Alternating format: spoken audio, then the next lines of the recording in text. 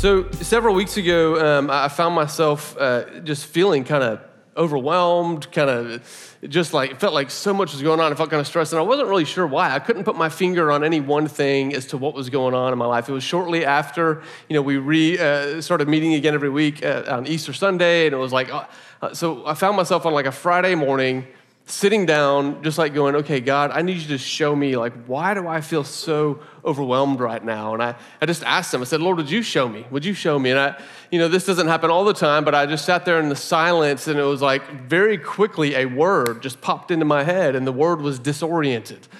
I went, okay, disoriented. You're telling me I feel disoriented. And then immediately after that, this memory, this picture popped into my mind, and it was a memory of a cave, a very specific cave that I used to go in quite a bit. Do we have any folks that like caving? Any spelunkers in the room? I see one hand over here. The whole Clayton family apparently likes spelunking, so like, I don't know if you've ever been spelunking before, but there was a cave that I used to go in fairly regularly as a part of a job that I had, and those kind of random another stories for another time. And but this cave, it's called Copperhead Cave. It's in the Ozark Mountains in Arkansas, and I saw this picture of a very specific cave. Now, this cave is pretty cool because you can hardly find it. You're hiking along a trail along this dry creek bed, and you come across this hole in the ground. I have a picture of it so you can see that's the size of the hole in the ground. I don't know that guy. No idea who he is. I found this on the internet because I don't have any pictures of the cave, but I promise you I've been there. And so you find this hole in the ground, and you have to set up ropes and anchors, and you put on a climbing harness, and you rappel down into that hole about 30 feet down into this open cavern, and it looks something like this. So you get underground, and there's just this one beam of light shooting into this room. And unfortunately, that's the last bit of sunlight you're going to see for a long time. And so you start climbing into these tunnels, and the majority of your time in the cave looks something like this. You're kind of trapped in on every side. You're limited which direction you can move, which way you can go, and this is kind of what it looks like. And so I've spent anywhere from 2 to 3 hours in that cave before, gone back about half a mile or so into it. And here's what I learned about caving. The image that God gave me was the image of coming out of the cave. And it's a really unique feeling coming out of a cave like that. You see, when you're in a cave like that, you're very limited on how far you can see. Your visibility is limited. You can only see however far your headlamp is able to see ahead of you. That's what you can see. If you turn your headlamp off, you can't even see your hand in front of your face. It's so dark. So you're limited in visibility. You're limited in mobility and direction of travel. You saw that picture. It's like you can't go this way, you can't go this way. You can crawl this way or you can crawl backwards. That's pretty much your only options. You're limited in mobility, and you also have to move really slowly. You can't get in a rush. There's no level ground to run on. Now, what happens when you come out of the cave, it's a really interesting feeling because you get back and you climb up at Copperhead Cave, you climb up and you literally pop your head out of that hole, and the first thing that hits you is the light. Like your eyes just aren't used to it, and it's kind of disorienting because your eyes are trying to adjust to this sudden flood of sunlight that's taking over, and it's disorienting. Then you climb out, and now we're for the last 2 hours, you haven't been able to even stretch your arms out beside you. Suddenly, you can move, and there's just mobility, and there's space, and it is this weird combination of being both liberating and disorienting. It's so liberating, and yet the liberation is so disorienting. And what I realized as the Lord showed me this picture about myself several weeks ago is that it felt like I was coming out of the cave.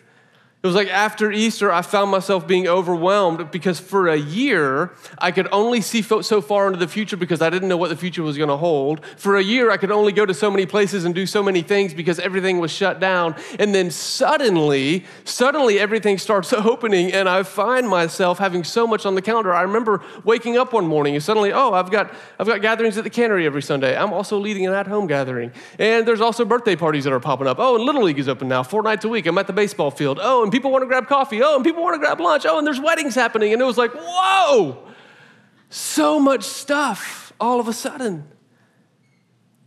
And what I found happened is that I started saying yes to just about everything because it was so liberating. I said yes to everything just because I could. And as a result, I became disoriented, overwhelmed, and confused, feeling like there wasn't enough space in my days. Has anybody else felt this? Somebody else felt this. What I want to talk about this morning is how do we reorient ourselves to life above ground in a way that doesn't have us face planting on the treadmill of life? How do we reorient ourselves? And this is not going to be a sermon primarily about how do you schedule your day better or how do you manage your calendar better. It's because, guys, the ultimate threat here is not being stressed out.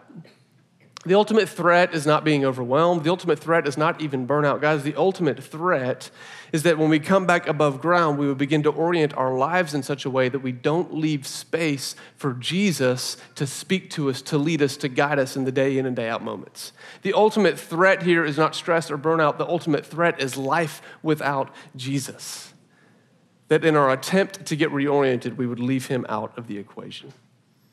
Now, the truth is, I know that we all have different scenarios as we emerge from the cave, so to speak, the cave of a pandemic. Some of you, like me, will carelessly or accidentally say yes to so many things that you will accidentally eliminate the possibility of Jesus being able to speak into your life. That's where some of you are. Some of you are coming out of isolation for a year and you're going, man, how do I busy myself enough so that I don't have to think about any of the junk that was bubbling up and haunting me when I was in isolation? And so you'll purposely fill your schedule. Some of you loved the isolation because you loved the excuse not to have to be around people, but you used it as an excuse to binge watch or to stream or to game or to gorge, whatever it was. You did not use it to draw nearer to Jesus, and now you're coming out and you don't know how to do it anymore. And some of you actually really valued the time alone because you really loved the extra time with the Lord, and you're wondering, how can I keep that going now that everything seems to be picking up again? We're all in different spots. But no matter what your scenario is, I believe there is an invitation to orient your life above ground with Jesus at the middle. And Jesus himself will talk about this so clearly and beautifully in John chapter 15. He's talking to his disciples in John 15 about what life looks like oriented around him at the middle. Even when he's not physically standing here with us, he's with them physically when he's saying these words, but he knows that he is about to die. He knows he's about to be crucified, he's going to be buried, he's going to resurrect, he knows he's going to ascend to heaven to be at the Father's right hand, and he knows that they are going to lead the movement without him physically there beside them. And he's going to go, guys, I want to show you how to do this and why it matters. And so John chapter 15, starting in verse 4, read with me. This is Jesus talking to the disciples.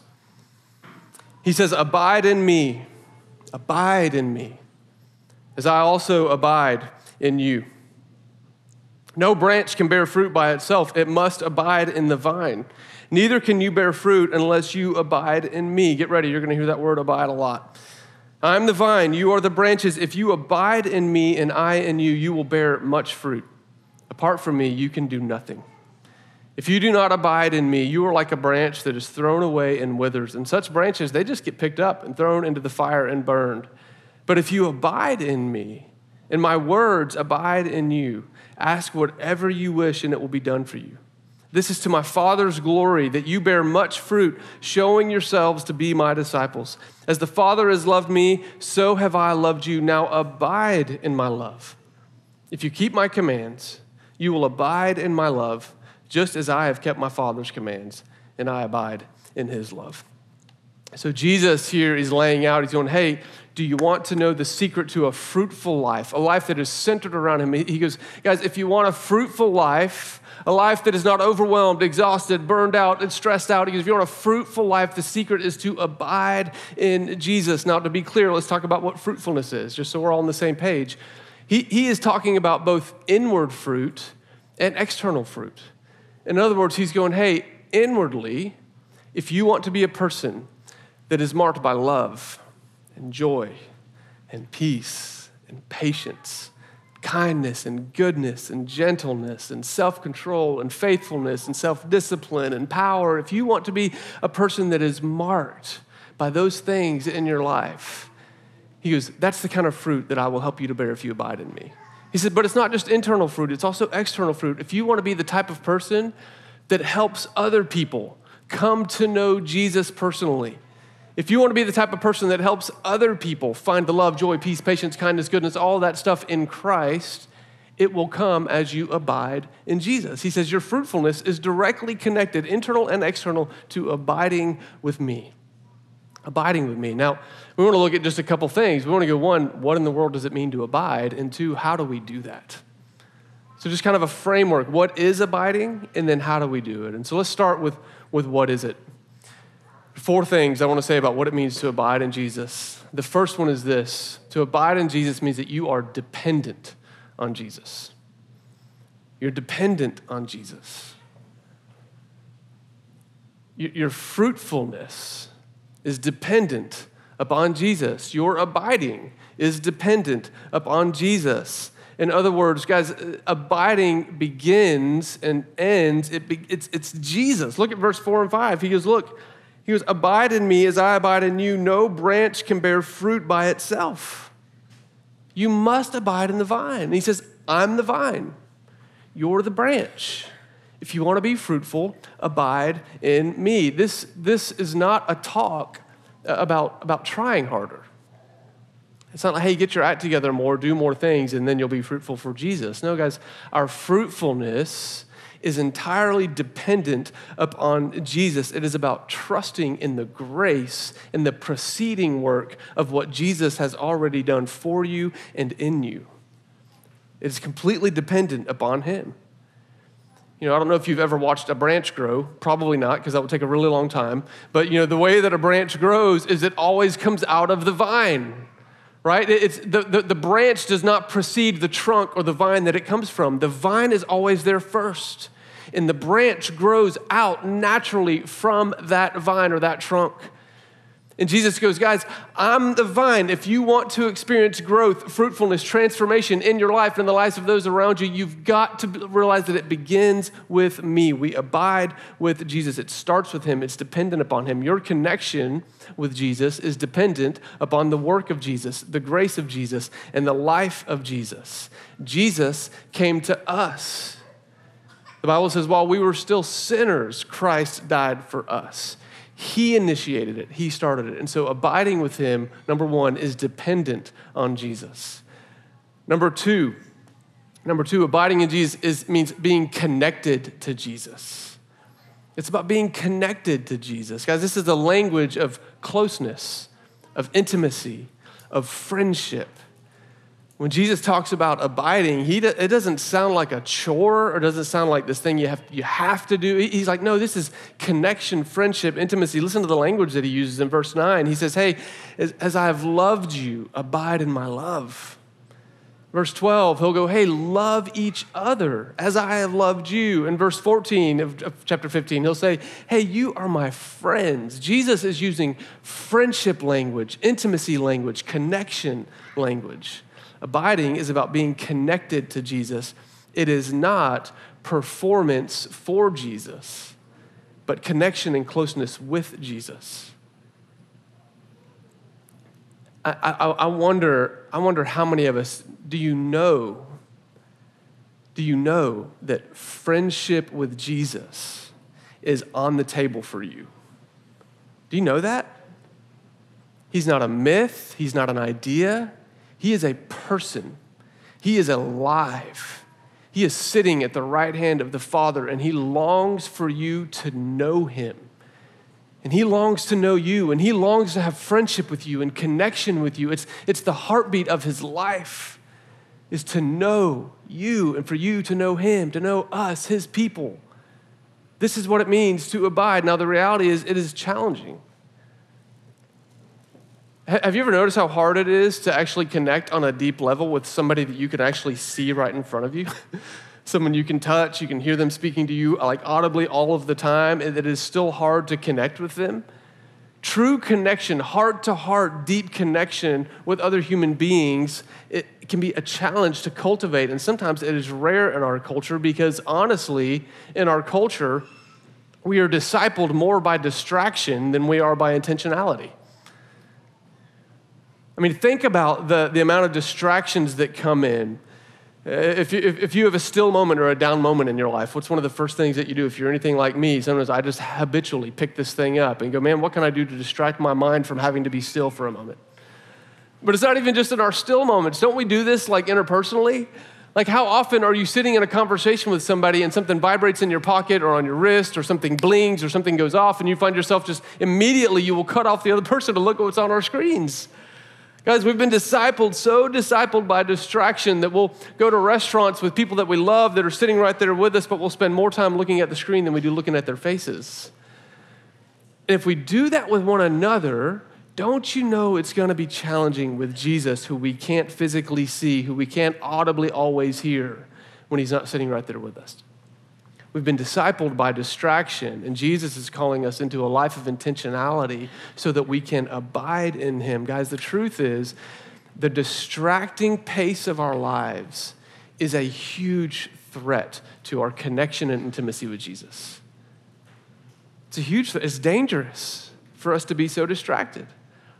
I think about Revelation chapter 3, verse 20. So clearly, Jesus says, hey, I stand at the door and knock.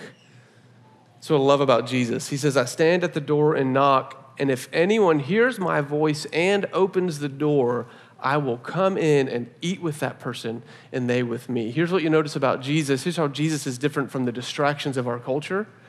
He'll knock on the door, but he will never kick it down and get in your face. He waits, and the one who hears his voice and opens the door, he will come in. The distractions in our culture are kicking down the door all the time, trying to get our attention. And Jesus is going, hey, I'm knocking. Will you hear me? Will you make place in your life to hear me and open the door to let me in? Abiding is cultivating a closeness, a connectedness with Jesus. And the question becomes, as we emerge above ground, will we guard the still places in our lives? Will we guard the earliest moments of our day or the last moments before our head hits the pillow or that long commute? Will we guard that space in order to make space for Jesus to speak to us? So you see, abiding, it is dependent upon Jesus. It is about being connected to Jesus. And the third thing is about being obedient to Jesus. The third thing about abiding is it is about being obedient to Jesus. It is directly connected to our response to the teachings of Jesus, to the things that he says to us and has for us. In chapter 15, verse 7, he says, abide in me and let my words abide in you. In other words, he's going, hey guys, you need to let my words live in your hearts. The words of Jesus should be living, abiding in our hearts. If we want to live in response to them, they've got to find their way in here first. In verse 10, he'll say, if you keep my commands, you will abide in my love. Verse 14, you are my friends if you do what I command. You know, over and over again, this shouldn't surprise us. Jesus will connect our closeness with him, our following him, our loyalty to him. He'll connect that to our obedience. In Luke chapter 6, verse 46 to 49, he says it this way. He says, why do you come to me and say, Lord, Lord, and yet you don't do any of the things I tell you? He says, let me tell you what the person is like who comes to me, hears my words, and puts them into practice. He says, that person is like a wise builder who builds on a good foundation. He says, but the one who comes to me, hears my words, and then doesn't put them into practice is like the foolish builder who builds on a lousy foundation and the house gets knocked over by the storms of life. You see, abiding in Jesus, the fruitfulness of Jesus, it is connected to obedience to Jesus. So it is about being dependent on Jesus. It is about being connected to Jesus. It is about being obedient to Jesus. And then the fourth one, I couldn't think of one word to capture this thought, so I made a really confusing phrase so that maybe it will stick in your heads. The fourth one is this. It is about being continually constant. Continually constant. Continually constant with Jesus.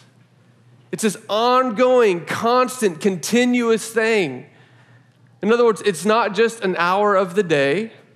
It's not just 15 minutes of my morning or a moment in my week where I choose to connect. No, it is this continuous thing in your life. Here's the thing about branches. I don't know if you've ever noticed this before. Branches don't like plug in for a minute and then disconnect to go do their branch life and then come back and plug back in later to get what they need from the tree. The moment a branch disconnects from the tree, from the vine, it is dead. It's dead. The life that feeds it is no longer there. Abiding in Jesus is this continuous thing, moment by moment, hour by hour, every single day. But it's not just that it's not an hour or a moment. The thing is that it's continuous in that it's also not just a season of life. It's not a phase that you go through. It's this persevering, enduring reality of what it means to be a follower of Jesus. We see this so clearly in the life of the Apostle Paul. I was just reading this week and was so struck by this. You know, in the book of Philippians, the Apostle Paul is writing this letter. He's sitting in a jail cell in Rome.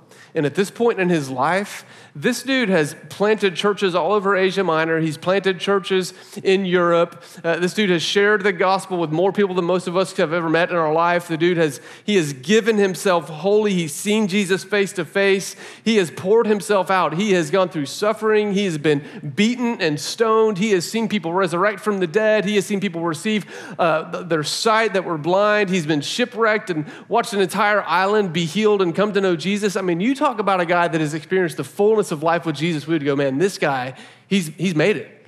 He's abided, he's been fruitful, he's got it down. But listen to the words that he says in Philippians chapter 3, starting in verse 10. He says, man, I want to know Christ. It's like, wait, Paul, surely you know him. Like, come on, dude. Like, surely you know him already. He's like, no, I want to know him. He says, yes, to know the power of his resurrection. I want to participate in his sufferings. It's like, Paul, you've already done that. He's like, I want to become like him even in his death and somehow attain resurrection from the dead. And listen to verse 12. Not that I've already obtained all of this or that I've already arrived at my goal. It's like, wait, Paul, isn't there a time in your life when you can push pause and just coast and just cruise? You've already done it all. You've done all the things. Just coast up to the end, bro. He's like, no, I press on to take hold of that for which Christ took hold of me. Guys, here's the reality. You cannot exhaust the richness of the grace of Jesus. You cannot reach the end of his love. You cannot over-explore. There's no end to his goodness, to his grace, to his love, to his mercy, to his riches, to his kindness. There is no end to the vast amount of his beauty and what he longs to show you, how much he longs for you to know him. We will spend eternity exploring the riches of who Jesus Christ is, and we will never get tired of it or bored. We will never get exhausted of looking at the glorious face of Jesus. There's always more. No matter how old you are, no matter how long you've been walking with him, no matter how much you think you've plumbed the depths, he's like, hey, I've got more for you. I have more for you. You see, abiding in Jesus is continuous. It's constant. It's not a moment of your day, a season of your life. It is the entirety of your life. You are in him. And it is dependent upon his goodness. It is about being connected to him in friendship. It is about being obedient to him. And it is on and on and on for the entirety of your life. It never gets old. So this is the picture of abiding that Jesus gives us. He goes, hey, you want the fruitful life? Abide in me. Now, how do we do that? How do we do it? How do we abide? And what I'm about to share is pretty basic. I'm going to give you some real practical things. And for some of you, I'm going to share some things that maybe you've never tried before, and I'm going to invite you to try it this week. For some of you, I'm going to be pointing you to something that you've done a lot and maybe you need to try a little more deeply. And for some of you, it's just going to be a reminder to keep going in the things that you're already doing. But the truth is, if you want to experience the overflow of fruitfulness in every moment of your life, it starts with intentional time with Jesus. Intentional time with him. The reality is we all want the spontaneous moments where Jesus just speaks in and says something to us or guides us in a conversation. We want that, but I'm just going to tell you those spontaneous moments are the result of intentional time sown in your friendship with him, abiding in him. And so the very first thing, if you want to abide in Jesus, the very first thing is, number one, you have to prioritize it. You've got to prioritize time with Jesus. I know sometimes it sounds like we are a resounding gong. We're just like clanging that cymbal over and over again. Guys, spend time with Jesus, spend time with Jesus. But it's so crucial. If you want the fruitfulness of what he offers, you've got to prioritize time with him. But very practically, what this means, it means get Jesus on your schedule. If anybody wants to set up a meeting with you, a lunchtime with you, a hangout with you, a dinner party, whatever, you put it on your calendar, you prioritize it. And what I'm saying is if we want fruitfulness and friendship with Jesus, we need to do the same thing. Literally write it on your calendar. Whether it's 6 a.m. or 6 p.m. or 10 p.m. or 12 noon, whatever it is, write it down. Say, this is my time with Jesus. Now, this has looked very different at different times in my life, and it'll look different for you depending on what your circumstances are right now. I remember I had a season of my life where Amy and I, my wife, we had been church planters in Canada. We were coming back to the States, and we found ourselves by the grace of God with some time to just rest and to be. And we had like 2 months where we said, hey, how are we going to prioritize time with Jesus? And I said, okay, Amy, I want you to have a full day of uninterrupted time with Jesus. I'll take the kids for a full day. And from breakfast to dinner, she had that day once a week. And then the next day, she took the kids so I could have an entire time of just being with the Lord. And we knew that for this 2-month period, it was amazing. For 2 months, I had a full day in my week every week where I just got to focus on Jesus. It was awesome. Now, the reality is we moved to Nashville shortly after that. And I took a part-time job at Starbucks, and I was taking the other part of my life. I was trying to help Onward, our church planting family, get off the ground with Dave, and I was working 12-hour days. I was rising up early and driving from East Nashville down to Brentwood to work at a Starbucks, and the only window of time that I had that was still was in my commute. And I remember those drives. I still remember them. I remember going, Lord, all I've got is this 25-minute time in the car with you. And so I prioritize my commute to Starbucks at 4:30 in the morning is going to be spent reflecting on and listening to the Lord speak. And so I would listen to the Word of God in my car. And then there was a certain part I remember as I was driving along when I got to where 100 Oaks is there in Thompson Lane on I-65. When I hit that moment, I turned off the Word and I turned on worship, and I spent the rest of my drive worshiping the Lord. And that was my time. And so whatever season you're in, prioritize it and understand it may look different at different times in your life, but you've got to prioritize it. The second thing is you got to plan it. Plan it. Plan what will you do. If you prioritize 30 minutes of your day in the morning, if you prioritize an hour of your day in the middle of the day, what are you going to do in that time? If you don't plan it, guess what will happen? You'll sit down and you'll open the Word, and then this thing will go off, your phone will vibrate, a bird will fly by the window. You'll be like me, like I get so distracted by so many things. And if you don't have a plan for how you're going to use that time, you will get distracted, you will get derailed, and you will get discouraged. Distracted, derailed, discouraged. That's pretty good, man. I just made that up on the spot. I'm going to write a Devo about that or something. It's like if you don't plan it, that's what will happen. That's what will happen. And so here's what I mean by planning. I'm going to get really, really simple. Remember, Jesus said, if my words abide in your heart, that means you've got to spend some time letting his word get into your heart. And so make a plan. Hey, I've set aside 30 minutes. My plan is I'm going to read the Gospel of Matthew, 1 chapter a day, and I'm going to read 1 psalm. There's a plan. My goal is I'm going to read the Gospel of John and 1 psalm. I'm going to read through the letters of Paul. Whatever it is, make a plan. Guys, there's no shortage of plans available. If you've got a smartphone, download YouVersion. There's like 9,000 Bible reading plans on there that you just pick one, and it will literally give you a checklist that you can read through. And every day, now that you've prioritized it, you know what you're going to do with that time. But I want to encourage you, as you open the Word, don't just blindly read. I'm going to give you 5 questions that you can come to the Word of God with to be armed with. I'm going to go through these pretty quickly, but they're going to be available on our blog as well, ethoschurch.org/blog. And what I want to encourage you is every morning when you go to prioritize time with Jesus, that intentional time, open up the Word and take a minute just to pray and ask the Holy Spirit to speak to you. Even ask him, will you give me 1 verse today that stands out to me? 1 phrase today that you want me to hear, Lord. Just ask him. And then as you read, let these questions be in your mind. We're going to put these questions up on the screen. Again, I'm going to go through them pretty quickly. First question, what does this passage tell me about God, Jesus, or his plan? Really basic, and don't overthink it. Like literally, if you're reading what we read today, what does this passage tell me about God, Jesus, or his plan? It tells me that Jesus wants me to spend time with him. He wants me to abide with him. It tells me that Jesus actually wants me to be fruitful. Keep it really simple. What does it tell me about God, about Jesus, or his plan? Second question is this. What does this passage tell me about humanity? What does it tell me about the created image bearers of God Almighty? What am I learning about us as a race, as a people, in our relationship to God? Number 3, what does this passage say about me personally?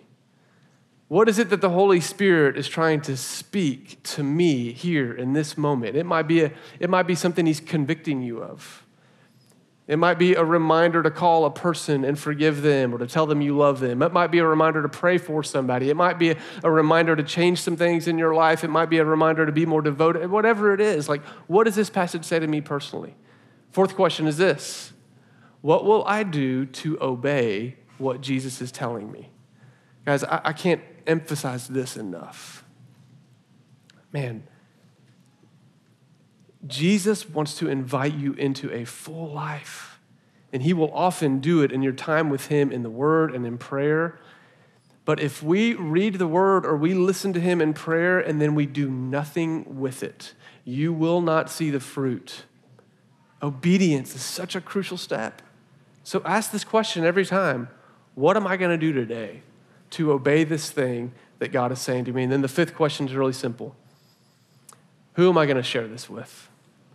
Such a cool step that when you allow yourself to not let this just be like a personal, privatized faith with just you and Jesus, but you begin to understand, man, you've got this big family that wants to go through it with you. And you go, man, who am I going to share this with? Or maybe it's a coworker that needs to hear the good news that you were reminded of in Jesus today, and they've never heard that Jesus wants friendship with them. And Jesus is going, I want you to tell this person in your family, at your work, at your school, I want you to tell them about the good news I've brought up in your life this morning. But ask the question, who do I need to share this with today? And I think if we come to the Word armed with these 5 questions, and we're slow enough to really let them seep into our hearts, that, guys, this intentional time of abiding with Jesus will result in spontaneous overflow of fruitfulness in the entirety of our lives. And so we have to prioritize it. We have to plan it. Make a plan for the word, make a plan for prayer, keep a journal of who you're praying for. Like, guys, let's just be intentional with planning our time with the Lord. So we prioritize it, we plan it, and then the last thing is we just do it.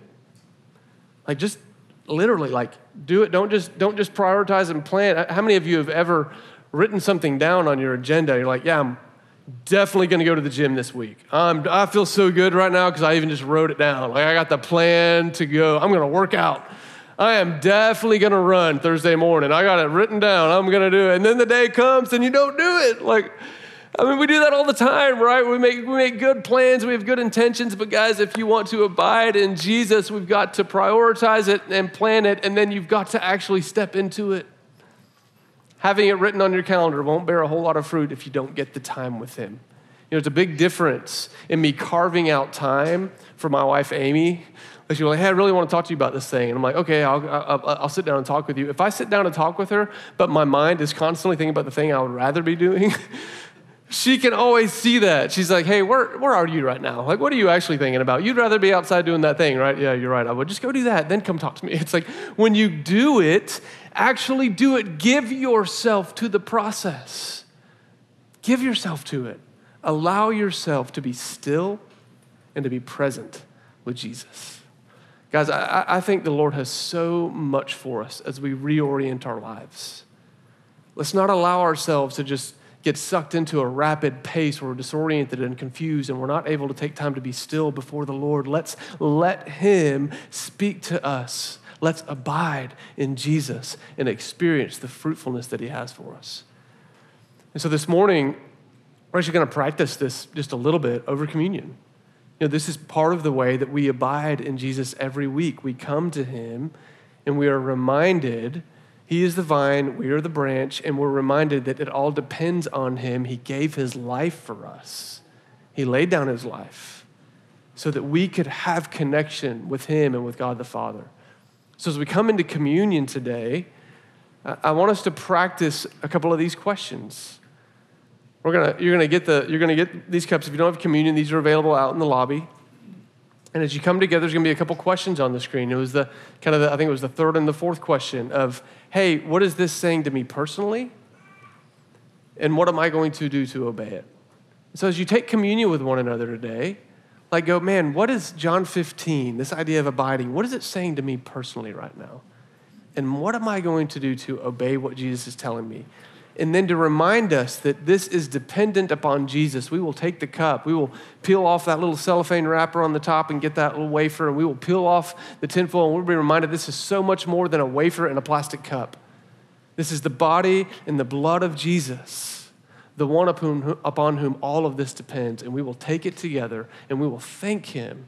We will thank him for his graciousness and helping us to bear a fruit in our lives. So I'm going to pray for us.